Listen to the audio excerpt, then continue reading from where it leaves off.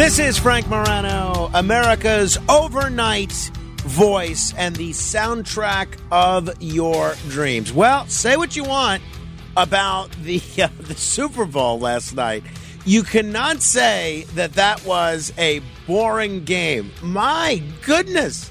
You want to talk about a game that kept you riveted from the first second to the last second in overtime. My goodness. That was it. I was supporting the 49ers, but I'm happy for the Chiefs. It's an incredible achievement.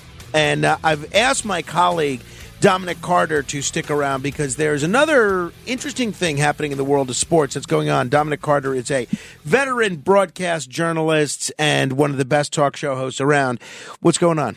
Good morning. Did you enjoy the game? I did. It's I was working during the game, so I'm reading the news, I'm making notes, I'm contacting guests, I'm cutting sound, I'm trying to I'm watching with one eye. But even still, I thought it was a lot of fun.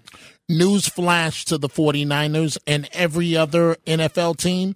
If there's 10 seconds left on the clock, don't give the ball back to Patrick Mahomes. Go out of bounds, take a knee, whatever. If you give the ball back to Mahomes and you're winning by less than 7, you might as well say bye-bye. The Super Bowl is interesting. Is your wife a football fan? No. She may watch the commercials. Right, so that's what I was just going to say. The Super Bowl is cook interesting. All day for me. Did she do that yesterday? She did. Oh, nice, great. But stuff I shouldn't eat. Oh, really? I like to cook outdoors. Uh-huh. So we had stuff I really shouldn't eat. We had some fried chicken wings. Oh, really? Well, that's prime Super Bowl fare. If you're not going to have it yesterday, when are you but going to I may have a heart attack. Well, we had some. Goes to show you where her interests are.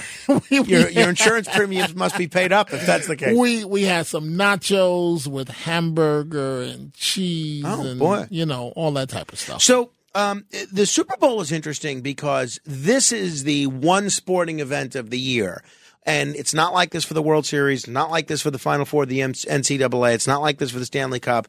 It's the one sporting event of the year where people that don't follow the sport will watch the telecast because it's become such a big part of Americana. And if people aren't watching for the commercials as you were, they're watching for the halftime show. They're watching for what's going on, who the honorary captains. My mom, who I don't think has watched a football game maybe ever, she's texting me her review of the halftime show. So I think this is one of those areas. What did your mom say? She gave it 2 thumbs down. Really? 2 thumbs down. She did not like. Why? Why? I didn't get a chance to ask her if she's awake right now. She's welcome to call in, but I think maybe she just wasn't familiar with a lot of the songs. But see, it's amazing. It's all in the eyes of the beholder, right? The halftime show. So the NFL, when they hired Jay-Z as their musical director, whatever, for the Super Bowl, they're trying to be hip, and that means rap, that means Usher,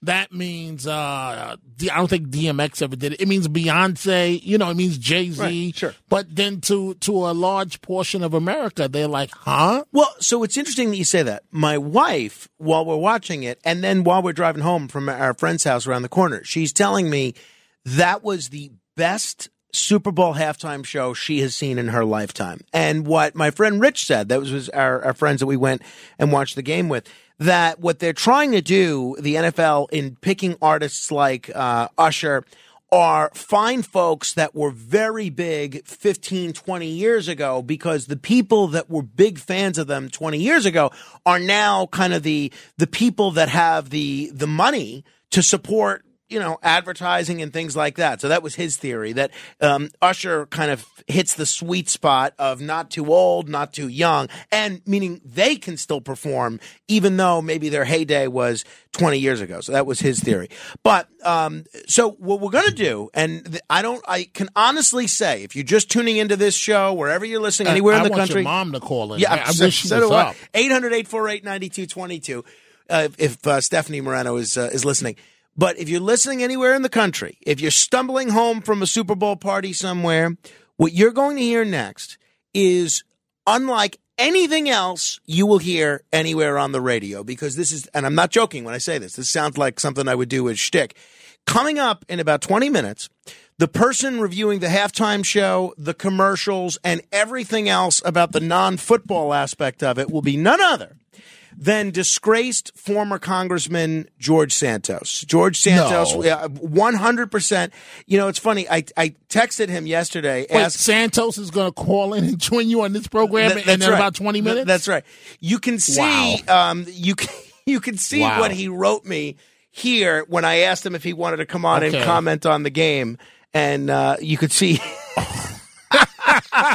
I'll share it when he comes on because it would be impolite for me to share that on air, isn't it? All right. But here's what I want to get your take on. But he's not the first one, though, but they do watch for that's true. That's true. For the commercials. Yeah, that's right. So we're going to get his take. So even if you're not into football, you're going to want to hear my discussion with George Santos coming up in about 20 minutes to get his take because, honestly, you don't know what he's going to say, and you don't know how true it is. So that's coming up in about 20 minutes. This is what I want to get your opinion on. Speaking of sports and kind of the larger-than-life aspect of certain sports. Do I want to be Patrick Mahomes? Of course I do.